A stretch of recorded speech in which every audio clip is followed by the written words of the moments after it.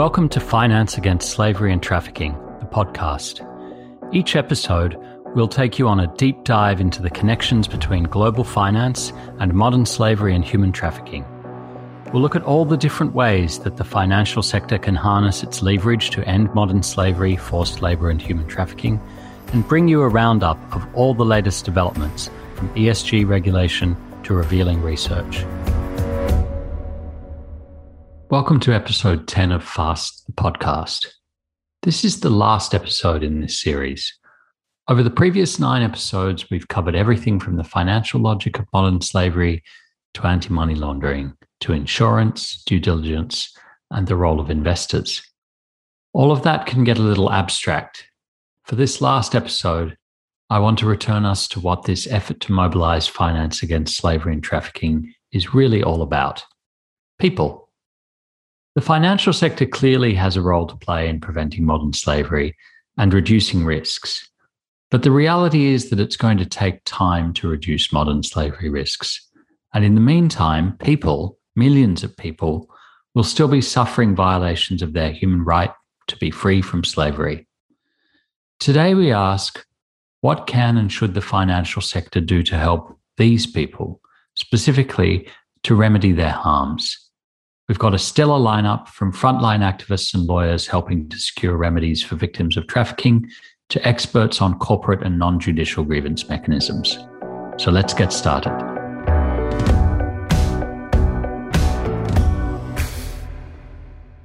Under human rights law, survivors of modern slavery and human trafficking have a right to a remedy. That can mean compensation, it can mean an apology, restitution, a whole range of things. But that right is often very hard to realize. Court processes are long and costly, and outcomes often rest on very technical questions. The UN Guiding Principles on Business and Human Rights make clear that there's a role here for both states and the private sector to play in helping survivors to realize their right to a remedy. And the UN Guiding Principles also make clear that there's a role for both judicial and non-judicial grievance mechanisms. Since modern slavery, forced labour and human trafficking are illegal, the best result would often be judicial remedy, vindication of rights through the courts. But that's often easier said than done. To understand why it's difficult for victims of modern slavery and human trafficking to vindicate their rights through courts and what that might mean for the financial sector, I spoke with 2 leading frontline actors who have been fighting for survivors' right to remedy for many years. First, I spoke with Jamila Duncan Bossu. I'm very pleased to be joined by Jamila Duncan Bossu, head of the compensation unit at Anti-Trafficking and Labour Exploitation Unit, or ATLU. Ms. Duncan Bossu, thank you for joining FAST the podcast. Well, thank you for having me. Tell us a bit about ATLU. How does it work and what's your role there? So ATLU, or the Anti-Trafficking and Labour Exploitation Unit, is a legal charity which was set up in 2012 to work exclusively with victims of trafficking and modern slavery. So I was actually one of the founders of the organisation. I'm an employment lawyer by training, and I had been working with lots of victims of domestic servitude. So these were mainly women who had been trafficked to the UK to be nannies or housekeepers and found themselves in really difficult situations. So it was a whole spectrum of mistreatment. So these were women who were often being physically and sexually abused. On the other end of the scale, being required to work really onerous hours with little or no salary. So I started looking at what sort of solutions could be found to that situation, i.e. getting them compensation for that situation, because a lot of that was happening behind closed doors. So it was difficult for criminal prosecutions, etc., to take place. But what we could do was use employment legislation to obtain compensation for that treatment. So out of that work, the Anti-Trafficking and Labour Exploitation Unit grew, because we would see victims who had, obviously there was scope for compensation claims, but often they had issues with their immigration status that would need regularising, or they had housing issues which would need to be dealt with. So myself and 4 other colleagues ended up setting up ATLU, and from there it grew. We're the only national charity in the UK working exclusively with victims of trafficking and modern slavery, and looking at legal solutions to try and get them redress and compensation for the treatment they've suffered. in or around 2013, I was referred a group of Hungarian men who had been trafficked into the UK for forced labour. So they'd been placed in factories in the north of England, one of which was a bed factory called Cosy Sleep. So this was a bed factory which was manufacturing mattresses for really reputable businesses in the UK. But sadly, lots of that labour was trafficked labour. So the factory boss had a deal with another group of Hungarians. And what they would do was go to Hungary, look around homelessness shelters, drug rehab centres. They were looking for individuals who were basically, down on their luck, vulnerable individuals. And they would essentially approach them and make an offer of a shiny new life in the UK. So they were offered employment where they would be earning up to sort of £250 a week. They were told that they would be given a good accommodation. They were told that they would be found roles in factories where they would be able to have regular work, reasonable sums of money, which they would be able to send back to Hungary to support family members. So I was referred a group of clients who, having been in forced labour for many years, had managed to escape. What they reported were incredibly poor and exploitative conditions. So having agreed to take work in the UK in these factories and expecting to find decent jobs with decent terms and conditions and reasonable accommodation, what they found were they were crammed into houses, often 4 or 5 to a bedroom, no bed, mattresses, sleeping on the floor. The trafficker put aside £20 a week for up to 14 men to eat every day. So they were starving. But on top of that, the work that they were actually promised was incredibly poor. So it was skilled work in these factories, but they were given no real training. So these men were operating machines often, but they'd been given no health and safety training. They were being given instructions in English. And one of the clients who had slightly better English was able to understand and pass those instructions on. But often it was lots of gestures and pointing and so on. But all of this was done in a climate of fear, because far from being paid a reasonable salary, they were in fact being controlled by these two traffickers who had brought them into the UK and entered into this deal with the factory boss. So they would be required to work up to 15, 16 hours a day in some occasions, 6 or 7 days a week for some of the men. And at the end of the week, they would only receive £10 and 2 packets of tobacco. All of the money was being taken by the two traffickers. The factory boss was clearly in cahoots with the traffickers, because on the occasions the workers spoke to the factory boss and suggested that they were paid directly. He responded by saying that he would tell the traffickers, and they took that to understand that there would be some kind of physical retribution. So what also followed were lots of stories about what these traffickers could potentially do to them. So there were stories of the trafficker having beaten somebody to death. There were stories of the trafficker having put a noose around somebody's neck. There were stories of men disappearing in the middle of the night. Whether this was true or not, it was something that they all genuinely believed. So we're very much living in a culture of fear. There were lots and lots of men being treated in this fashion. As I say, only 15 of them were referred to me.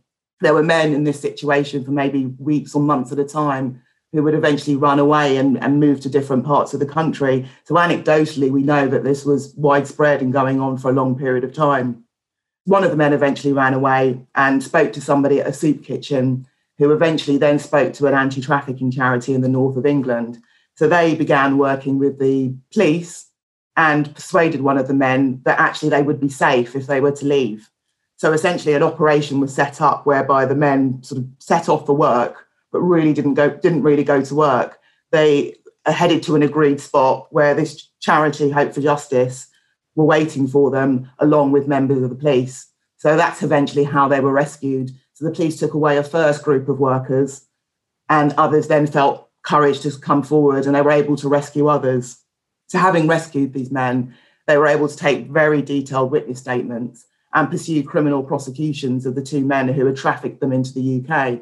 So they were prosecuted and they were sentenced to sort of 2 to 3 years each. Having prosecuted the two traffickers, the police then turned their attention to the factory boss, because by this time there was very clear criminal legislation around trafficking and exploiting individuals.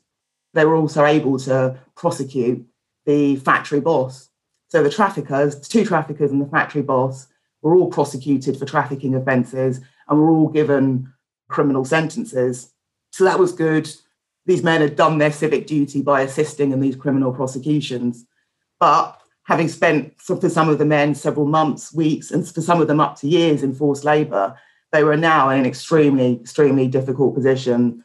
All of them were in poor physical condition, having lived in, really poor conditions, not having had access to decent healthcare and so on. One man described sort of pulling a tooth because he'd not had access to a dentist, etc. They'd not been given sort of decent clothing. One man described breaking into a clothing bank in order to be able to get himself some warm clothing. So they were all in sort of dire physical straits. In addition, they had family members that they had wanted to support, and none of them had seen a reasonable wage throughout the time they'd been in forced labour. So they were referred to me to look at the possibility of obtaining a compensation for their treatment. So what we really wanted to do was to bring claims against the factory for exploiting these workers. Now, unfortunately, in the UK, there is no civil remedy for trafficking and exploiting somebody. So there is a criminal offence, but there's no corresponding civil offence, and therefore no civil remedy. So a victim of trafficking can't go to a court or tribunal and say, I was trafficked or I have been subjected to modern slavery, compensate me for that. In fact, what they have to do is bring claims which cover the component parts of their treatment. So for these workers, we brought claims in the High Court, which essentially said, well, there's been a breach of contract because I'd agreed to come to the UK and work in these factories, and I should have received a reasonable salary for that. I had a legitimate expectation. So these are breach of contract complaints. We looked at what else is happening here. They're being subjected to harassment. This is clearly unwanted conduct. So we also brought protection from harassment complaints. We then looked at, well, their movements had been controlled. The relationship between the factory boss and the two traffickers meant that they were in this state of fear all the time. So again, that's akin to being kept in a state of false imprisonment. So it was really very much looking at the sort of component parts of what had happened to them to try and bring a multitude of claims which would hopefully compensate them for their treatment. The difficulty then arose in that the factory itself went into administration. So it had essentially closed down. So there'd be no there'd be no one to compensate the workers, even if we obtained a judgment. However, it is possible to bring a claim directly against an insurance company. So in this situation, what we did was issue the claims against the business in the hope that when we got judgment, we could then take those judgments to the insurance company and enforce against them. However, there was another difficulty in that, which again, dodgy factory boss, one shouldn't be that surprised, but unfortunately the insurance companies that they'd purchased insurance from had also gone into insolvency. So over the material time for the group of clients I had, there were 5 different insurance companies, only one of which was solvent. The court have case managed the cases in the sense that we dealt with the case against the one solvent insurer first and then moved on to dealing with the other parts of the case. So the judgment in Balog was the 3 individuals bringing claims at a point where there was an insolvent insurer. So faced with an insolvent insurer, the only other way of enforcing a judgment from the High Court would be to present that to the Financial Services Compensation Scheme. So that's essentially the body that underwrites insurance companies. So as you can see, there were lots of hurdles for these workers to get over, because not only do we have an insolvent and closed down business, we have an insolvent insurer as well. So it took quite some time to get these cases to the High Court and actually get judgment, because we had to restore the Cosy Sleep to the company register because it had gone into administration and essentially been struck off. So there's a process involved in getting that restored to the company register. So that caused some delay. But actually the really, really significant delay in these cases arose from the fact that these were funded by legal aid. So these were publicly funded cases. So you'll see that actually, the exploitation happened between sort of 2012 and 2013. These cases were issued in the High Court around 2018, and we only got judgment in 2021. This is the case of Balog and Others and Hick Lane Bedding Limited. decided by the Queen's Bench Division of the England and Wales High Court earlier this year, 2021. Jamila Duncan Bossu describes a long and arduous process that Mr. Balogh and the other survivors had to endure to bring their case. The first step was securing government-provided legal aid. Having concluded that they were the type of case that they could fund, it was then suggested that they didn't have good prospects of success. We then had to go back and point out that, the traffickers were in prison and had been arrested, and there was a huge amount of evidence available. So these were certainly cases that the legal aid agency should be funding. That position was refused. It was then suggested that solicitors in the private sector could conduct the claims under a no-win, no-fee agreement. But actually, these workers don't speak English. They need interpreters. They needed medical reports to confirm that they'd suffered personal injury. And no-win, no-fee agreements don't cover that. These are what's known as disbursements. So they need to be paid as they fall due. So the only way that these workers or these victims of trafficking could fund a compensation claim was with the assistance of the government through the legal aid regime. So there was a lengthy period of time having to threaten legal action against the legal aid agency, for example, before everything fell into place and it was agreed that these were cases which ought to be funded.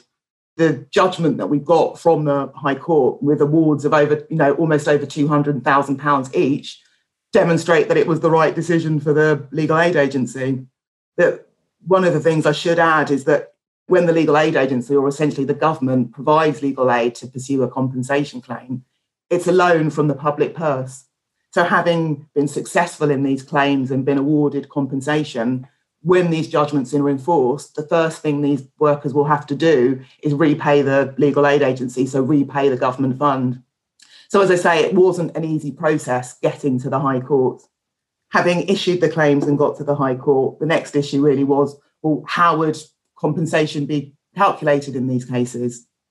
So as I say, we had brought a range of legal claims in the hope that we could be compensated for the component parts of the treatment. So in the case of Balogh, each of the three workers had suffered psychiatric injury as a result of what had happened to them. And each worker was in a position where that injury had impacted on their ability to work in the future. So we were really clear that we wanted to compensate them for the mental injury they had suffered, but we needed some sort of compensation to cover the inability to work in the future. So each was going to need a couple of years to get themselves in a position where they would be able to work in a full-time capacity again. For example, each had obtained a medical legal report where it was clear that they would need some sort of therapy to really get themselves into a position where they could work again. So the recommendations had been made for things such as CBT. Again, being Hungarian speakers who would need interpreters, etc. Again, whilst these things might be possible, through the NHS, etc., what we wanted was to be able to get sufficient compensation for these men to be able to obtain therapy as quickly as possible in the private sector with Hungarian interpreters if necessary. We were also clear that we needed the types of awards of compensation which an insurance policy would cover. So, for example, an insurance policy would probably not cover something like the failure to pay wages, but it would pay things like injuries suffered in the course of employment or suffered on the factory floor. So that's why we thought that bringing our claims under the Protection from Harassment Act and using things such as false imprisonment, where the head of damage was personal injury, would get us awards that would cover the treatment the workers had suffered. These were also awards that that would be covered by an insurance policy. We would then get a judgment we could go to the Financial Services Compensation Scheme with, say these are harms these men have suffered. These happened in the course of employment or on the factory floor at the Cosy Sleeve Bed Factory. So we would ordinarily have been able to recover under the insurance policy. The insurer is now insolvent. Will you, the Financial Services Compensation Scheme, now make good and pay these orders of compensation? So fortunately, the court understood what it was we were trying to do and were clear that the claims that we had brought and the way in which compensation could be calculated could be done in a way that would enable the workers to recover. So in each case, the judge made an award which covered their personal injury. So they all received awards of general damages. So that covered the pain, suffering and loss of immunity. And they were also given compensation to cover the inability to work in the future. We then also received awards of special damages. So again, that was so if you like, that's the actual out-of-pocket expenses. So that's the award that covers the therapy with a Hungarian interpreter and any other sort of needs that they would have to be rehabilitated and enter into the workplace again. How much of these awards are the claimants actually likely to see in the end, Jamila? Well, that's not an easy question. So, as I said before, we can go to the Financial Services Compensation Scheme. And what ideally should happen is that the Financial Services Compensation Scheme check with the claims handler for the insolvent insurance company whether there was a valid insurance policy, and if so, simply pay out. Unfortunately, in 2020, the solvent insurance company, so in relation to two other claimants who had also been victims of this trafficker, so had been trafficked into the bed factory, their claims against the solvent insurer failed because the solvent insurer argued that the insurance policy had been obtained by material misrepresentation. So they said, if we had known there had been trafficked workers in this factory, we would never have sold it an insurance policy. We are therefore cancelling it, which means that they're not on the hook to pay the awards of compensation. So there is a risk in the case of Balog and others that when we present to the Financial Services Compensation Scheme, that the claims handler for the insurance insolver says, hang on a minute, we've just seen this case. We also want to cancel the insurance policy. Now, I've sought permission to appeal that position, and the High Court's granted permission to appeal. We don't have a hearing date yet. So back to your question, will Balog and others actually see this money? The answer is it really depends. It may be that the insolvent claims handler doesn't put up any resistance and simply allows the Financial Services Compensation Scheme to pay compensation to them. Or it may resist and argue that the policy itself is invalid and therefore there's no duty to pay. And if that happens, there's an appeal in the future. But if that appeal goes against us, if the law remains that it's entirely lawful for an insurance company in these circumstances to cancel the policy, then they will be in the position of not being able to enforce these judgments and they won't see a penny of it. And that would leave them with there is an absolute last resort of making an application to the Criminal Injuries Compensation Authority. So that's a government fund to compensate victims of violent crime. That wouldn't be without difficulty because there are time limits which they've missed, etc. But there is an absolute last resort that we could explore, but hopefully we wouldn't be in that position. So there's just a huge number of hurdles here, clearly, Ms. Duncan-Bossu, that you've all had to jump through to even get the prospect of success here. Is this fairly typical or is this an atypical case for claimants like this? I think this is unusual in the sense that we've had all of the sort of difficulties with the insurance company, etc. But the fact that obtaining compensation can be a lengthy and protracted process, unfortunately, that's completely typical. So it's possible to get compensation, and it's extremely important that victims do pursue the compensation claim. It's often the thing that helps them to rebuild their lives and stop what can be a revolving door. I mean, I see clients who have been trafficked and then re-trafficked and re-trafficked. So the thing that can really break that cycle is having access to compensation, and compensation they actually receive and, they actually get in their hands. The story in the UK is matched by the situation in Europe, Suzanne Hoff, International Coordinator of La Strada, told me.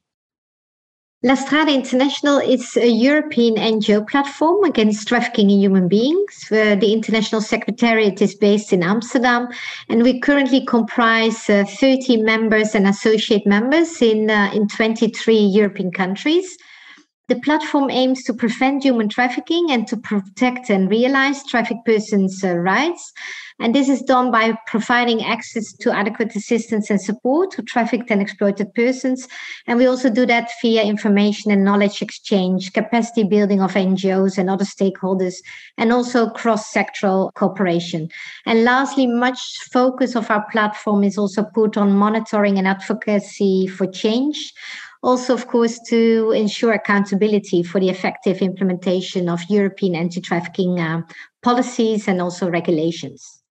Now, accountability is a topic we're focusing on in this episode. And in a recent project, a long-standing project, L'Estrada International focused in particular on right to remedy in its Justice at Last project. Can you tell us a bit about that project, Suzanne?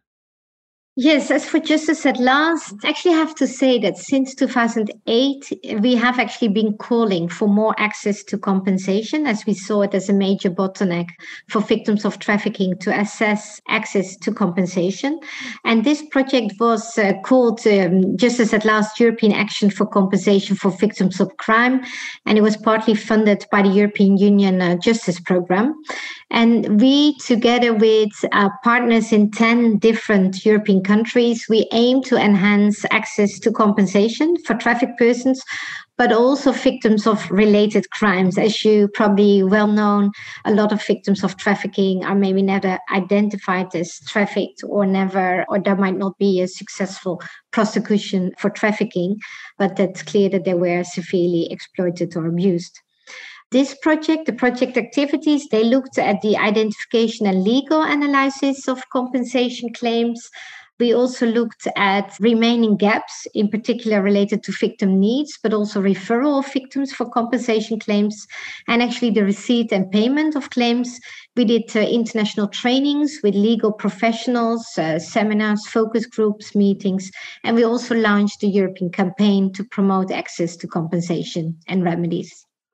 Now, when we talk about this, about the access to compensation for victims and survivors of human trafficking, are we talking about something that's a policy ask that we think is a good idea, or is there more to it? Do these victims and survivors have some kind of a right to compensation?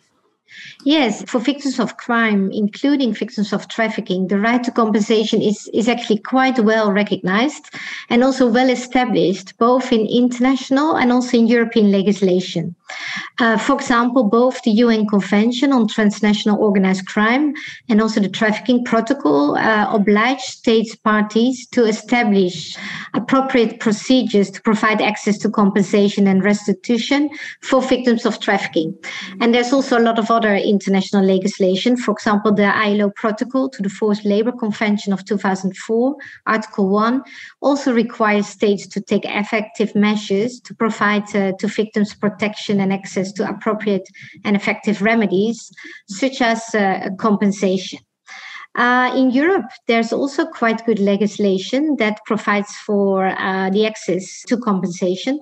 For example, there's the Council of Europe Convention on Action Against Trafficking in Human Beings of 2005.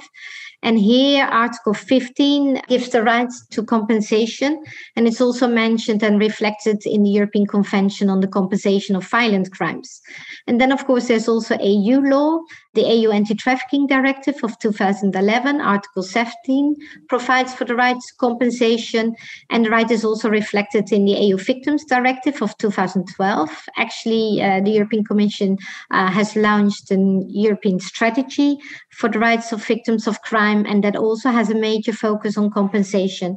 And also at EU level, there's a Council directive related to compensation to victims of crime already of 2004. So I would say that there's quite a lot legislation in place and policies in place that ensure that these rights exist. So it's not so much an issue of having good legislation. And do they work, these rights and entitlements? Do victims and survivors receive compensation? Yeah, that's of course a completely different matter. And that's also one of the reasons why we started this project.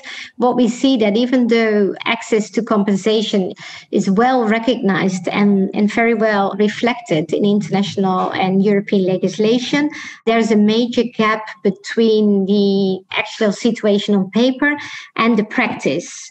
In principle, we see it's quite difficult for victims of trafficking for various reasons to claim compensation and also especially to obtain compensation payments.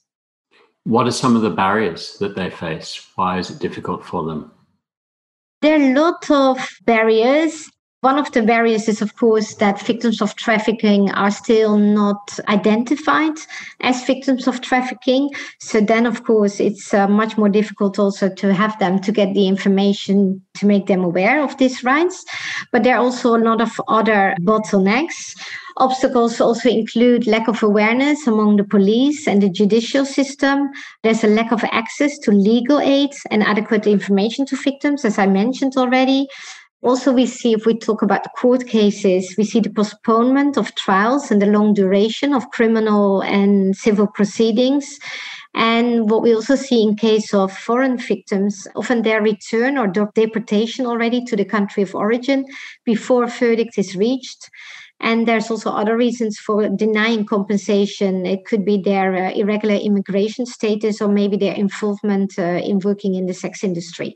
So we see there's a lot of difficulties, even when compensation is granted.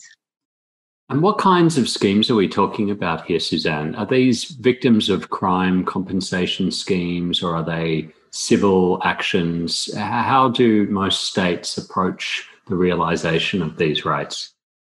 Yeah, in principle, victims of crime can claim compensation either from their perpetrators or from the state, or they can claim remedies from the private sector in case they were responsible, for example, for the human rights violations. Or it's, of course, also possible to claim compensation from those people who and companies who profit from exploitation and abuse, although there is less practice so far to do that. There are different ways of claiming compensation. It can be claimed via criminal court procedures, via civil court procedures, including also via labor courts. And as you mentioned already, many European countries also have state compensation funds in place, and these are mostly accessible for victims of violent crimes. And there are, of course, also alternative non-legal options, so as mediation, claiming money from another social support or insurance funds. But as mentioned, in general, there's a large gap between all these legal possibilities and ensuring the rights in practice.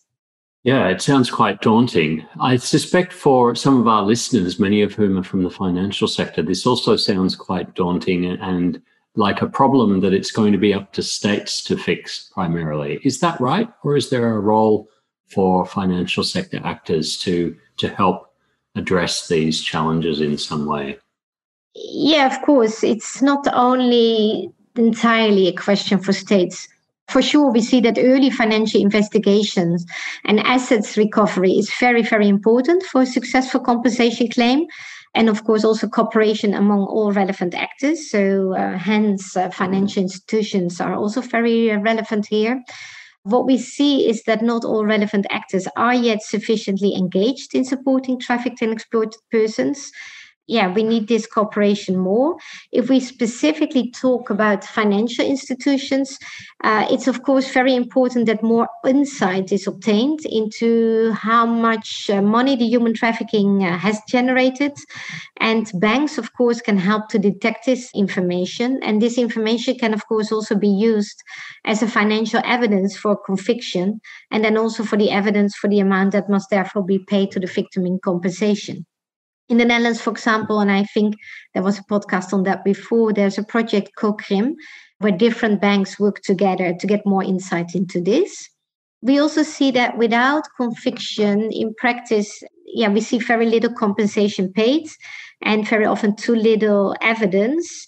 And so more and more there's an emphasis on proof. And we think that if this proof is also generated because of cooperation between financial institutions and early financial investigation and assets recovery, then of course this will also remove the burden of proof on the victim. So that's another possibility that financial institutions can help a lot here to ensure that the victim has access to compensation. A good initiative by the Netherlands, but that only goes for criminal court procedures, is that the state pre-finances the grant awarded by the judge. So that means that the victim is not having to go after the money and to ensure that the perpetrator pays, but the victim gets the money through pre-financement by the state, and then the state will go after the money. So that's a very good example, but I only know this from the Netherlands. And unfortunately, this, of course, only relates to criminal court procedures. If we talk about civil court procedures, then it's already much more difficult. It's very often requiring high costs for victims, but they have to pay themselves. Yeah, you can imagine that indeed a lot of people don't even have the courage, neither the money, to start a civil court procedure against the perpetrator. And of course, there are compensation funds, but in general, there are a lot of conditions for that. And so not everyone is eligible. Secondly, the amounts that can be granted by compensation funds are generally much lower. And what we also see in Europe, but also globally, a lot of countries still don't have an adequate compensation fund in place for victims of crime or victims of trafficking. Well, thank you for everything that you and your colleagues at La Strada International are doing to try and change that. Suzanne Hoff, it's been great to have you with us. Thank you very much for joining Faster Podcast. Thank you so much for your questions and for raising also attention for this issue. Partly because of these difficulties in providing effective judicial remedies, some states have experimented with access to non-judicial remedies. OECD countries, for example, have set up a system of national contact points that allow victims of harms caused by multinationals to seek remedy. Some of these NCPs have dealt with cases relating to the financial sector. I spoke with representatives of the Australian NCP about one such case, EC and IDI and Australia and New Zealand Banking Group. Well, I'm very pleased to be joined today on Faster Podcast by John Sutherland, Independent Examiner at the Australian National Contact Point, and Tom Dixon, Assistant Secretary responsible for the Corporations Branch in Department of the Treasury in Canberra, Australia. John, Tom, thank you so much for joining us today. Thanks. Thanks. Pleasure to be here. Now, what is the Australian National Contact Point, John? The Australian National Contact Point is a part of Treasury, and I'm sure Tom will explain better how that fits in, but it's part of the Australian government's response as one of 50 governments who have adhered to some standards of responsible business conduct. So that's a thing called the OECD Guidelines for Multinational Enterprises. And each government that joins this has to establish a thing called a national contact point. And Tom, as the responsible officer in Treasury, is probably the best one to explain how that works there. So just taking a step back in time to around 1976, where the OECD made a declaration on international investment in multinational enterprises. So back then, the declaration was needed for two reasons. One, to support open and transparent environment for international investment. And the other was to encourage the positive contribution that multinational enterprises can make to social and economic progress. Now, there were four elements as part of that declaration. One was referred to as the guidelines for multinational enterprises. And in those guidelines, there are recommendations on responsible business conduct. And the second part of that was to establish a network of national contact points.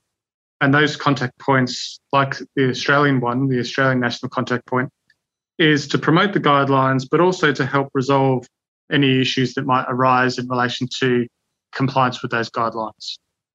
Great. So if I'm a citizen of Australia, let's say, which happily I am, and I think that there is an issue, as you put it, Mr. Dixon, with the implementation of these guidelines by an Australian multinational corporation, what's the possibility for me in reaching out to the National Contact Point? How does that work? What's the mandate of the National Contact Point to help me with that issue? Sure. So I might talk maybe at a high level first about what the guidelines might be there to achieve, and perhaps John could talk a little bit about the process after that. The Sure. guidelines essentially say that the first obligations of enterprises is to obey domestic law. So the guidelines, they don't substitute or override any domestic law. You could expect that given that the guidelines do apply to a broad range of countries, that you may have some differences between domestic law and the guidelines. So enterprises are encouraged to meet the domestic law and honour the guidelines to the fullest extent possible. It's provided that adherence to those guidelines doesn't violate domestic law. And the general policies that are outlined in the guidelines, there's around 17, but just to give you a flavour, it's focused on achieving sustainable development. It's about respecting recognised human rights, encouraging local capacity building, encouraging human capital formation, particularly through providing job opportunities and supporting good governance principles. There are many more. That's just a sample of some of them. And somebody that's wondering, well, should I be taking advantage of the services that are offered by Australia's Contact Point? One of the first things that we would consider is whether or not the conciliation services that we offer would be suited to the circumstance that's been raised with us. So, we do provide a conciliation service to help resolve complaints, but we are not a court. That's important to understand. So we don't make judgments or make binding determinations or rulings. And we do hear from people who suspect that guidelines are not being implemented by the enterprise. So it might be handy for me to throw to John, who could talk a little bit about, well, what's the eligibility criteria? What do we use to assess somebody's claim? Sure. Thanks, Tom. So I guess then, James, to get back to your question, if you have a concern, these guidelines, you're correct, apply to an Australian company operating wherever it may around the world, and also to any multinational operating in Australia. And there are, I guess, 4 stages of this complaints process. And I'll go through these, but just to outline them, the first one is the initial assessment, which can end up with, yes, we're going to accept this complaint, it's a valid complaint. And then it goes to the second stage of good offices. I'll talk about that. At the end of the process, there's always a public statement, so a final statement, and that may be after that good officers engagement, or if the initial assessment says, look, this is not an appropriate complaint, you're not raising something within the guidelines, then it might be that the statement will be made at that stage. Then there's a follow-up process. So that's roughly the stages. The key part, or I guess the engine room of all this, is what they call the good officers stage, which is essentially a bit like a mediation or a conciliation, as Tom mentioned. It's an offer to bring the parties together, to help them exchange and hear each other's position and views.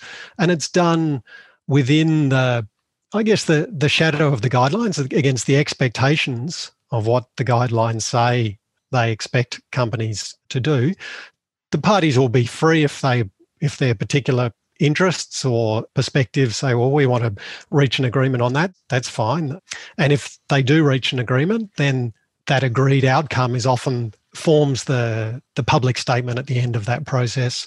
If they don't reach an agreement, then the independent examiner has the responsibility, I guess, to make a statement about what's the relevance of the guidelines in this instance. So it can make some recommendations perhaps to the company if they think there's an issue in the implementation of the guidelines that isn't being met here. And then the follow-up, if there are recommendations made in 12 months' time, the AusNCP will follow up with both parties to say, well, okay, what's happened here? So in the past, as I understand it, the kinds of issues that have been raised through this NCP process relate to the extractive sector, to the security sector, but also some issues have been raised here and there relating to financial sector companies. And it's one of those that I want to particularly talk with you about today, an issue that was raised, I believe, back in 2014 by Inclusive Development International and Equitable Cambodia relating to conduct of ANZ Group and ANZ Royal. Can you tell us a little bit about that issue and how the NCP got involved? About a decade ago, ANZ, as you said, they're an Australian company with operations in many countries, and they provided financial assistance, essentially a loan, to an existing sugar plantation and refinery project in Cambodia. And ANZ has acknowledged that at the time they didn't do perhaps due diligence that was adequate. And when they became known of issues with social and environmental impacts there, they encouraged their customer to remedy or address those issues. And ANZ's efforts weren't successful, and that relationship with the customer ended in 2014. Also in 2014, a complaint was made by Cambodian and US non-government organisations who were working with families and communities in Cambodia, and they made a complaint to the AusNCP in relation to ANZ. So the two NGOs, Equitable Cambodia and Inclusive Development International from the US. So they made a complaint on behalf of about 600 families in Cambodia, raising issues about human rights impacts concerned with that refinery development, issues of dispossession of land, displacement, and questions about intimidation and labour. And in relation to ANZ, they questioned or they asked about concerns about ANZ failing to take reasonable measures to prevent or remedy those impacts. Importantly, they acknowledged, they said, look, we understand, the complaint said, ANZ's only partially, has a partial connection with this. And equally, they have limited ability now. There's no longer that relationship there to, I guess, be able to remedy that. But there were various aspects that they wanted the AusNCP to assist with, and looking at ANZ's procedures, and particularly the question of the profits or the benefit that ANZ had got from that, given the ongoing impacts to the family. So, yeah, there was a complaint that was received in 2014. That's the background to it. People bringing the complaint, the NGOs bringing the complaint, acknowledged that the bank in this case, ANZ, was only, as I think you put it just now, partially connected to the resulting harms. And there was the client of the bank that was standing in the middle in a causal sense, if I can put it that way. So what was the standard against which the conduct of ANZ itself was assessed? And how does that relate to what's required under the guidelines, the OECD guidelines? Sure. ANZ, as with any complaint, the assessment is against what's set out, what are the expectations of the OECD guidelines. And these guidelines in relation to human rights involve the UN Guiding Principles, or the UNGPs, and I'm sure you've spoken about that. Our listeners know them well by now, yes. Exactly. And so you'd be familiar with the concept of the UNGPs seeing different responsibilities on a company depending on whether it's caused or contributed to or directly linked to an impact. And so they were some of the issues that were, I guess, being raised here. As I said before, it goes through those stages. The initial assessment said, yes, this is an appropriate complaint. It's raised issues within the guidelines. And the AusNCP at that stage offered good offices, and there was a mediation between the parties, I think probably 2015, 2016, but it didn't result in any agreement between the parties. And so the process, as I explained, needs a final statement. So the AusNCP drafted that statement, made some observations, and I guess the key one, which you asked, what are they measured against? The AusNCP, in its statement that was released in 2018, said many of ANZ's procedures are consistent with what the OECD guidelines expects, but it appears in this instance, given these concerns or impacts, and there seems to be quite a lot of evidence of that occurring, questions of whether those procedures were properly followed or implemented. And so that was an observation that the AusNCP made in 2018 in its final statement. And that included recommendations to ANZ at that stage to say, broadly, there should be some strengthening of its procedures to ensure a greater consistency with the OECD guidelines. And the AusNCP would be following this up in 12 months' time to see what the parties have done in relation to that.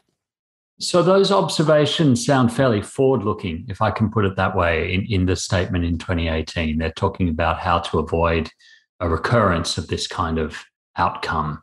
And yet after that statement, as I understand it, John, in 2018, there was an agreement reached between the parties involving some financial redress. So looking back at the past harms and seeking to remedy them financially. How did that emerge, and what role did the NCP have in that process, if any? Sure. 2 points here, I think. The first one to pick up on the point that Tom made earlier, that Oz NCPs are not court processes and can't, I guess, give a here's our decision and that's now binding and you have to comply with that. So the statement in 2018 doesn't exist as a sort of a directive or an order. But as I explained, that follow-up process, as part of that, both parties indicated a willingness and a desire to engage again. And so essentially this went back into good offices. And in February 2020, there was a further meeting facilitated through the Oz NCP. And this was just before the great impacts of COVID, and we're talking now through a webinar. But I recall in February, it was a little novel that we had communities in Cambodia talking through internet and the bank listening to them and NGOs involved as well. And the outcome of that was that the parties agreed, and this statement's available on our website. The parties agreed, ANZ agreed to pay the profits that it had received from that project to the communities or to the NGOs solely for the communities in Cambodia, and also to work on strengthening some of its procedures and grievance mechanisms. That was an outcome that the parties reached themselves, made that agreement themselves, and that then became, I guess, the second final statement that the Oz NCP made, saying, well, this is the parties' agreed outcome that's come through that Oz NCP engagement. That sounds like a really constructive outcome. John, or maybe Tom, maybe this is in your part of the court. What do you think the implications are for corporations in the financial sector more broadly from that outcome, in terms of how they think about the kind of role they can play in ensuring remedy for adverse impacts arising from businesses that they're lending to or investing in? Are there broader implications here, or are these just one-off cases that have no bearing on the broader expectations of the market? I would say that perhaps there are some broader implications, and one being that there is a growing focus on good governance, good corporate behaviour, and these sorts of mechanisms, I think, highlight that taking account of those issues early on and building those things into your processes and into your systems within a corporation is a good idea to do, rather than perhaps dealing with the consequences of a failure. So prevention being better than cure, I would say, is definitely something. So I do think there are broader ramifications. The thing to remember is that the obligations, they aren't one-off obligations, they're continuous obligations. And they're also refined over time. So the guidelines, while they've been in place for a number of years, they've evolved over time. The current version is dated 2011, and there is a review that's going on at the present to make sure that we're taking account of the expectations that are for companies today. So I would say that the other thing is that, remedies can take many forms and they should be thought about flexibly. So in this case, because we are a conciliation service, it's something that the parties can think innovatively about what would be the right way to help resolve something. And also, I think it points to just the benefits of a process that isn't adversarial in its nature, that you can actually have good corporate governance achieved through these sorts of mechanisms. I think if I can just add something to that, James, because I think this picks up again well on the UN guiding principles, because in there it talks about effective remedies and effective mechanisms, which can be in some countries. There might be a court process that provides an effective mechanism. It might be that the company itself has a grievance mechanism and is very attentive to addressing issues of remedy. Or it can be that the Oz NCP or a national contact point, any national contact point process also plays a part in that remedy mechanism.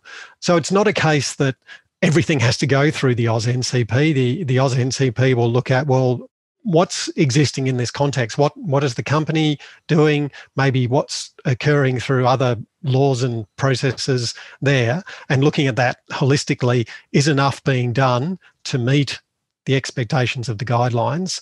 In this particular case, it was that final agreement that the parties came to themselves through the AusNCP process that then the AusNCP was able to say, well, having looked at this earlier where we had some questions, we're now very happy that this is consistent with what the OECD guidelines expect of companies.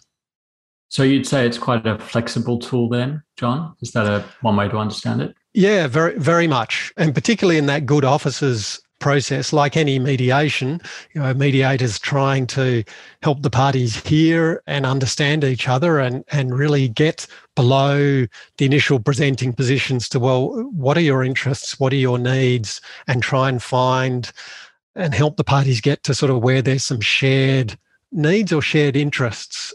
And obviously that has to be consistent with the guidelines. So you couldn't, for instance, have a company saying, look, can we just pay you this amount of money and you go away and we'll continue whatever discriminatory practice or something like that. That couldn't come through a good officers process. But I think the ANZ case is a very good one.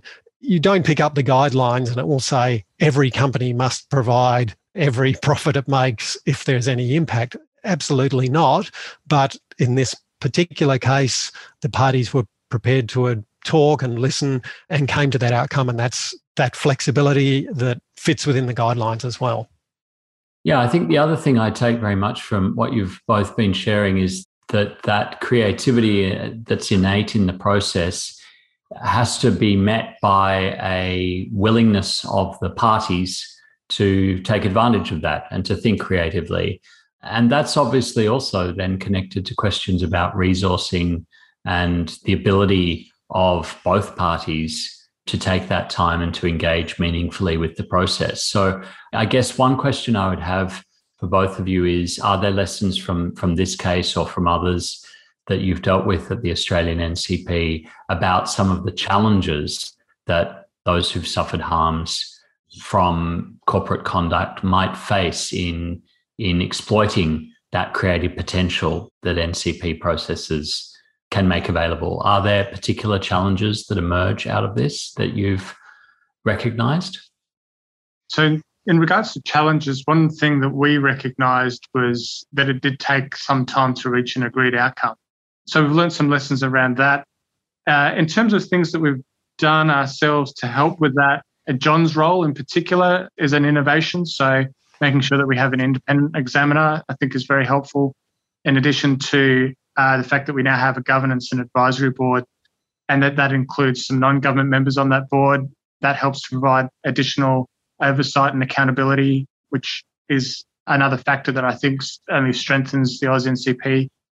I guess one reflection on resources and flexibility, James, is that if you look at the outcome of that ANZ Cambodia case, that is not something that the legal system of either Australia or Cambodia would require. You couldn't go to a court and say, we want this outcome. And so it is that in that instance, there was a great flexibility and a preparedness of the parties to keep talking. And as Tom was saying, at the time in 2020, they saw their way through to an outcome that they were both prepared to live with, happy to reach as an outcome. In terms of resources for the parties, the AusNCP has a secretariat, so there are some staff working with Tom within Treasury. We have a website, so if people have questions about, well, what do the guidelines involve? And this isn't always complainants. Often it's companies with that point. Well, okay, I want to make sure I'm acting consistently with these things. There's good material. There's guidances on there to different sectors about what would the guidelines expect you to do if you're operating in this, for instance, in the agricultural sector or in the extractive sector, as you said, or in finance. So there's some good material there to help companies sort of understand those expectations. And John, do you have that website to hand by any chance? Do you know the URL? Yes, ausncp.gov.au. Terrific. Well, I think there's been a wealth of information and insights there, Tom and John, a fascinating process, and really terrific to hear that it's delivering effective remedies for the people who are affected. I mean, that's the name of the game here, and great to see such a happy outcome in this case. Thank you for all the work that you're doing to make that possible. Is there anything either of you would like to add before we wrap up about the role the NCP plays in realising that right to a remedy? All I would just say is that if you think that you would like to approach the AusNCP, we're always available to through the website to answer any questions. So, don't hesitate to reach out. Fantastic. As John Southland mentioned, in some cases, companies themselves may provide grievance mechanisms.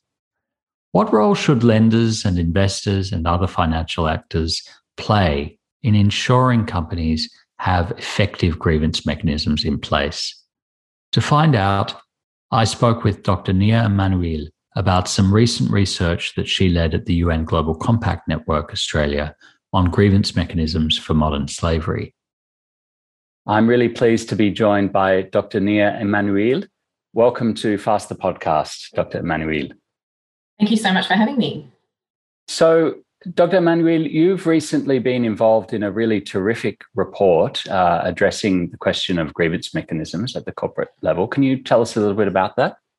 Sure. Thanks, James. I might just give you a bit of background to the report. So in 2020, the Global Compact Network Australia received almost $100,000 in grant funding from the Australian government through the National Community Crime Prevention Program Modern Slavery Grant Opportunity.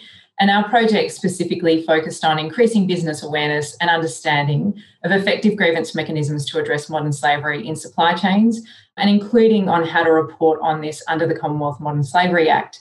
And what we wanted to do was really help business increase their capacity to implement effective grievance mechanisms, both in their own operations and in partnership with suppliers.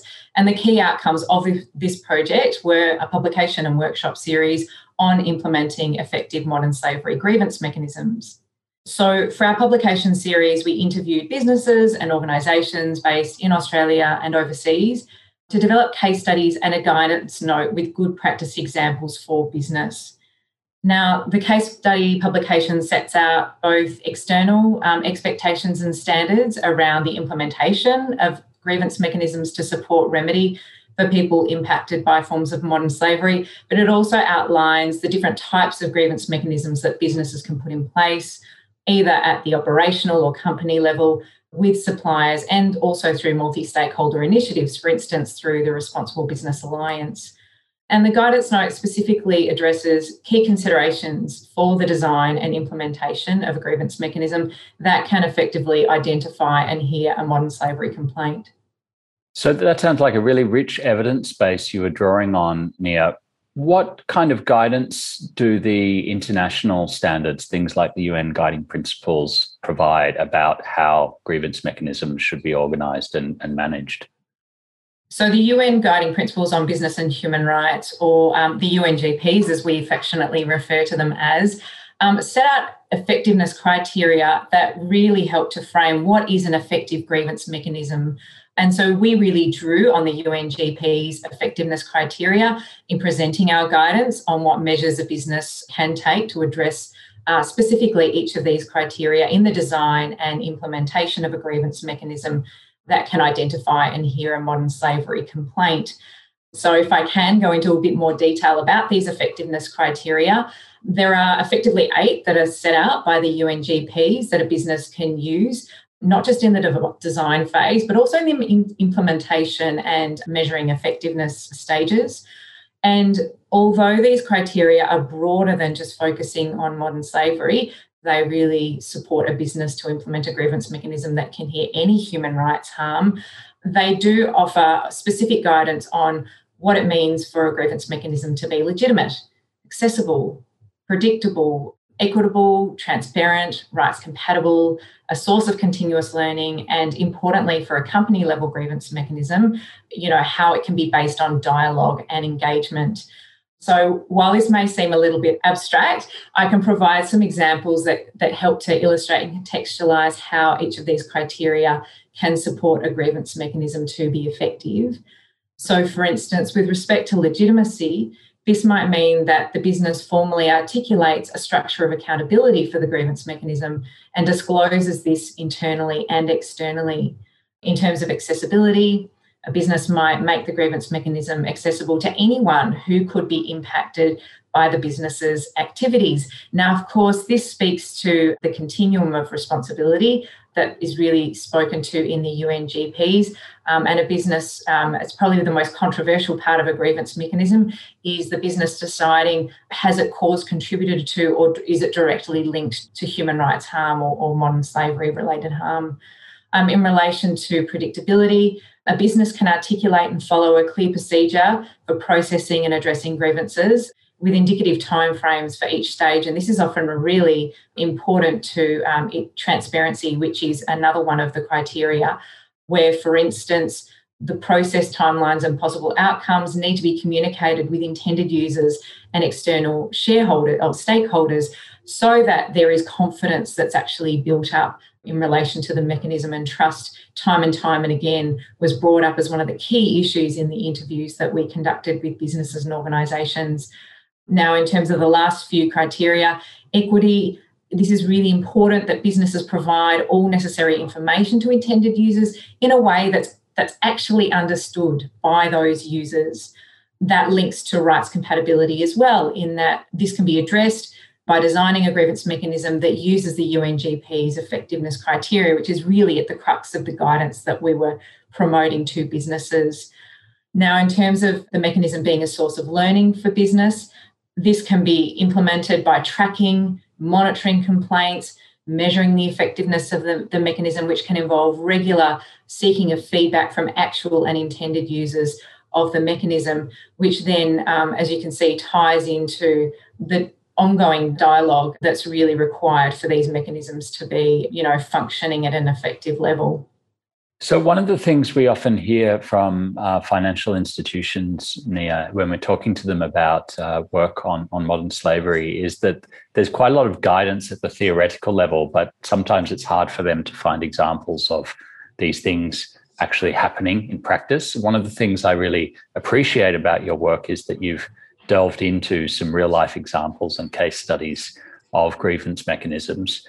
Can you tell us a bit about those? What did you find going on around grievance mechanisms to do with modern slavery, or more broadly? Yeah, we found that there were, in a way, a diversity of approaches being used by different companies, but that sometimes the simplest form of grievance mechanism can be the most effective. And I refer specifically to a story told by NXP Semiconductors, whereby having a number on a business card and just giving that business card to workers in a factory can sometimes be the most effective means, and particularly during COVID, even with business closures or inability for companies to go and conduct on-site audits on their own, being able to show that business card to the workers during a factory audit that's happening over Zoom, and just holding that card up to the camera so that people can take down that number or take a screenshot was incredibly important, particularly for migrant workers that have been caught out by COVID and factory closures and unable to get back to their country of origin.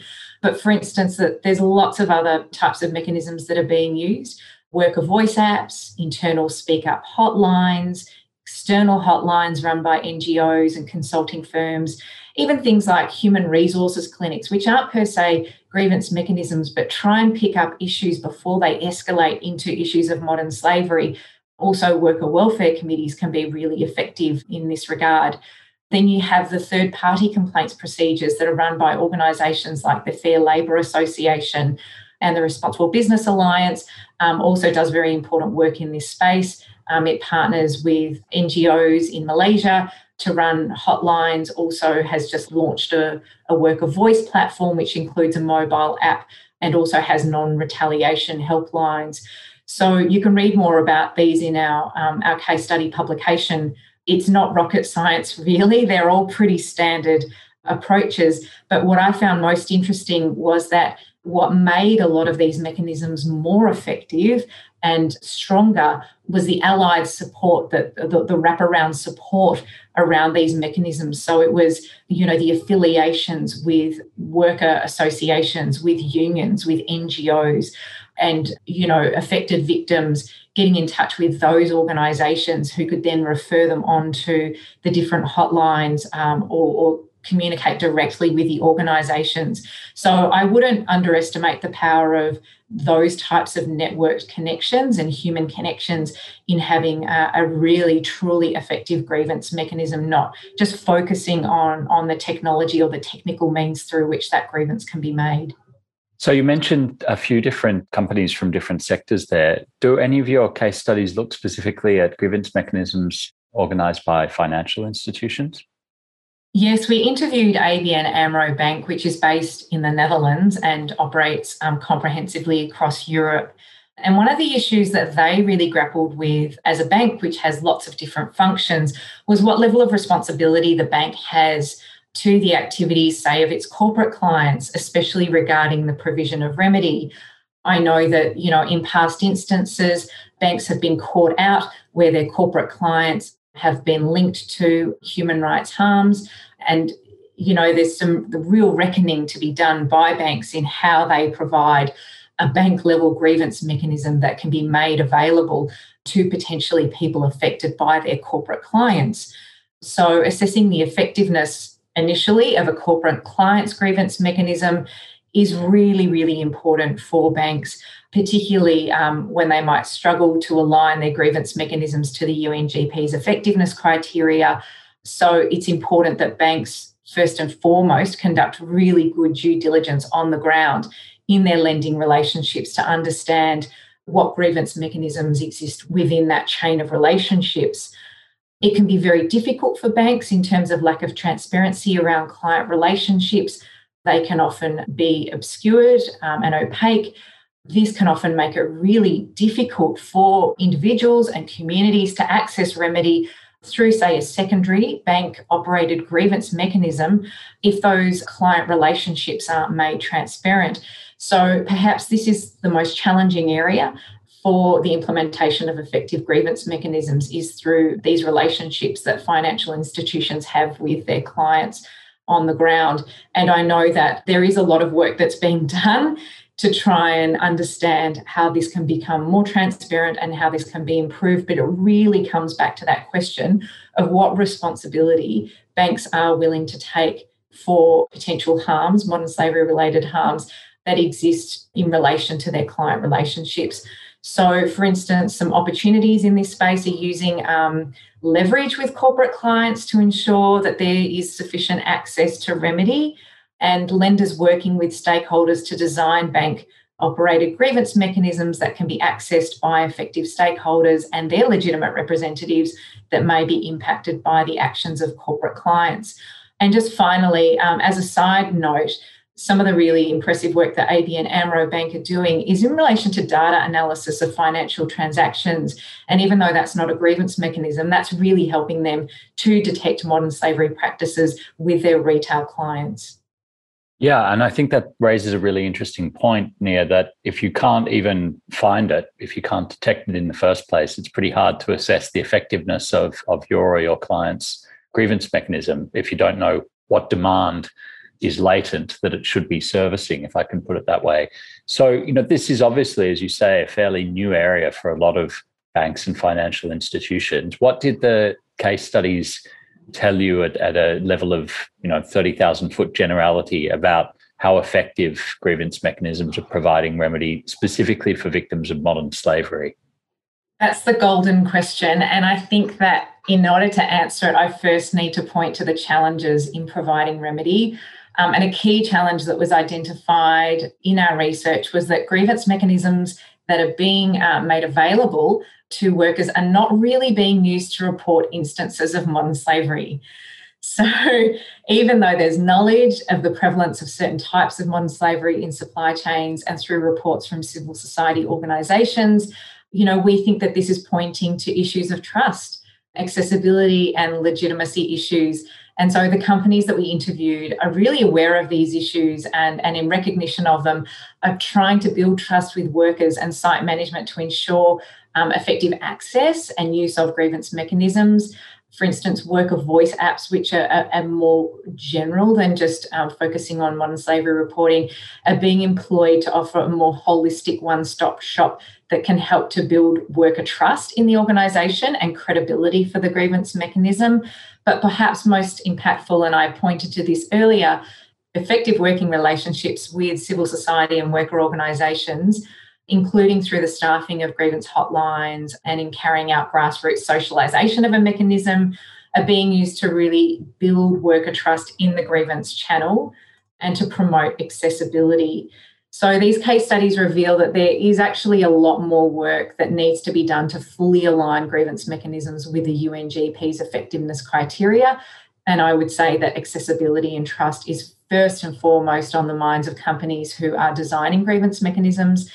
So the other thing is measuring the effectiveness of these mechanisms. It's really in its infancy. And what we would like to see more of is closer work with civil society and with actual and intended users of these grievance mechanisms to ensure that they are truly effective and capable of delivering a remedy to victims of modern slavery. So, Nia, you point in your answers there to both things that put banks in an advantageous position, their potential leverage with a wide range of corporate clients, for example, but also a few things that maybe make this a bit challenging for banks, including the fact that they have multiple corporate clients. This isn't just a small number of relationships that they're operating within. What kinds of opportunities and obstacles do you see financial institutions enjoying, I guess, for lack of a better word, in enabling effective grievance mechanisms for modern slavery? This is a really interesting question, James. I think that it comes back to there being a willingness for there to be greater transparency between the bank and the client around the existence of that relationship so that there can be a more effective channel for communication of a grievance back to the bank if the bank is going to have its own company-level grievance mechanism. Alternatively, there are opportunities for a more multi-stakeholder initiative type grievance mechanism to exist whereby the corporate client and the bank or the bank's multiple corporate clients are all part of the one mechanism so that affected persons can effectively communicate that grievance and it be known by the bank. I think that banks are in a unique position, as you have mentioned, to leverage their relationships with their corporate clients to really build a groundswell to have a more multi-stakeholder approach. I think that if banks don't recognise this and stay in silos, then we're not going to get very far. So I know that ABN AMRO is working in a more collective action approach with other organisations to really explore and lead in the financial services industry to look at how can we reconceptualise remedy at a more holistic level and who are the key people that need to come to the table so that it's not just the responsibility of the bank, but that it's an initiative that identifies the intersecting responsibility that different stakeholders have to provide effective remedy. Great. Finally, Dr. Emmanuel, if we think about this more from the user experience end, if I can put it that way, what are the lessons from your work about how to strengthen these mechanisms specifically for modern slavery and for victims and survivors of modern slavery?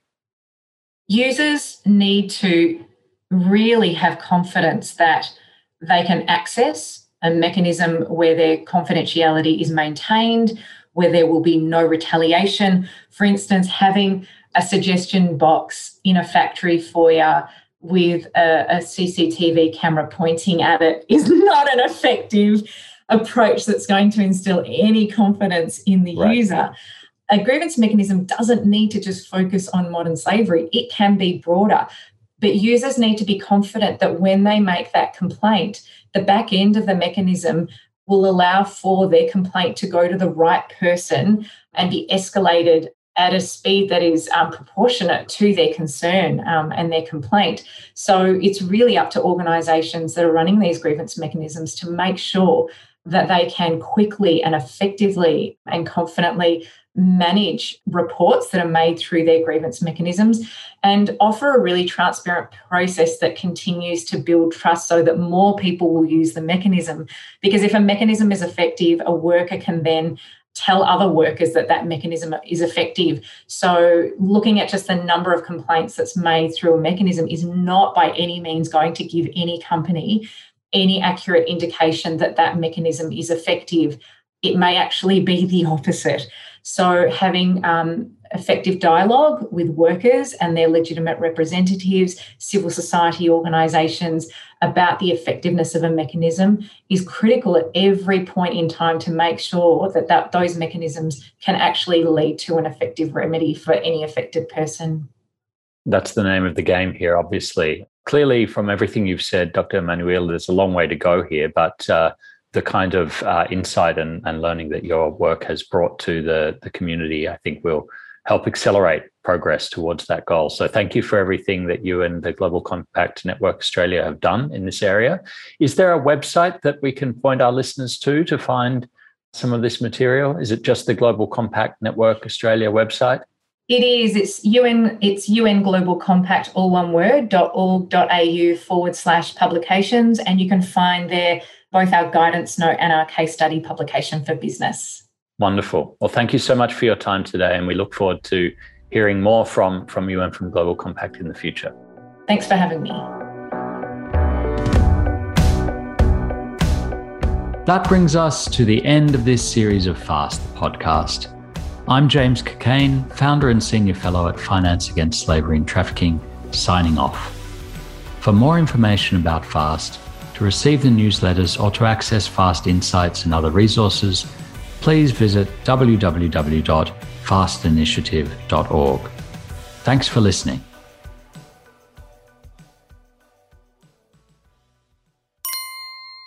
This is a podcast recording by United Nations University Center for Policy Research. The views expressed are those of the speakers.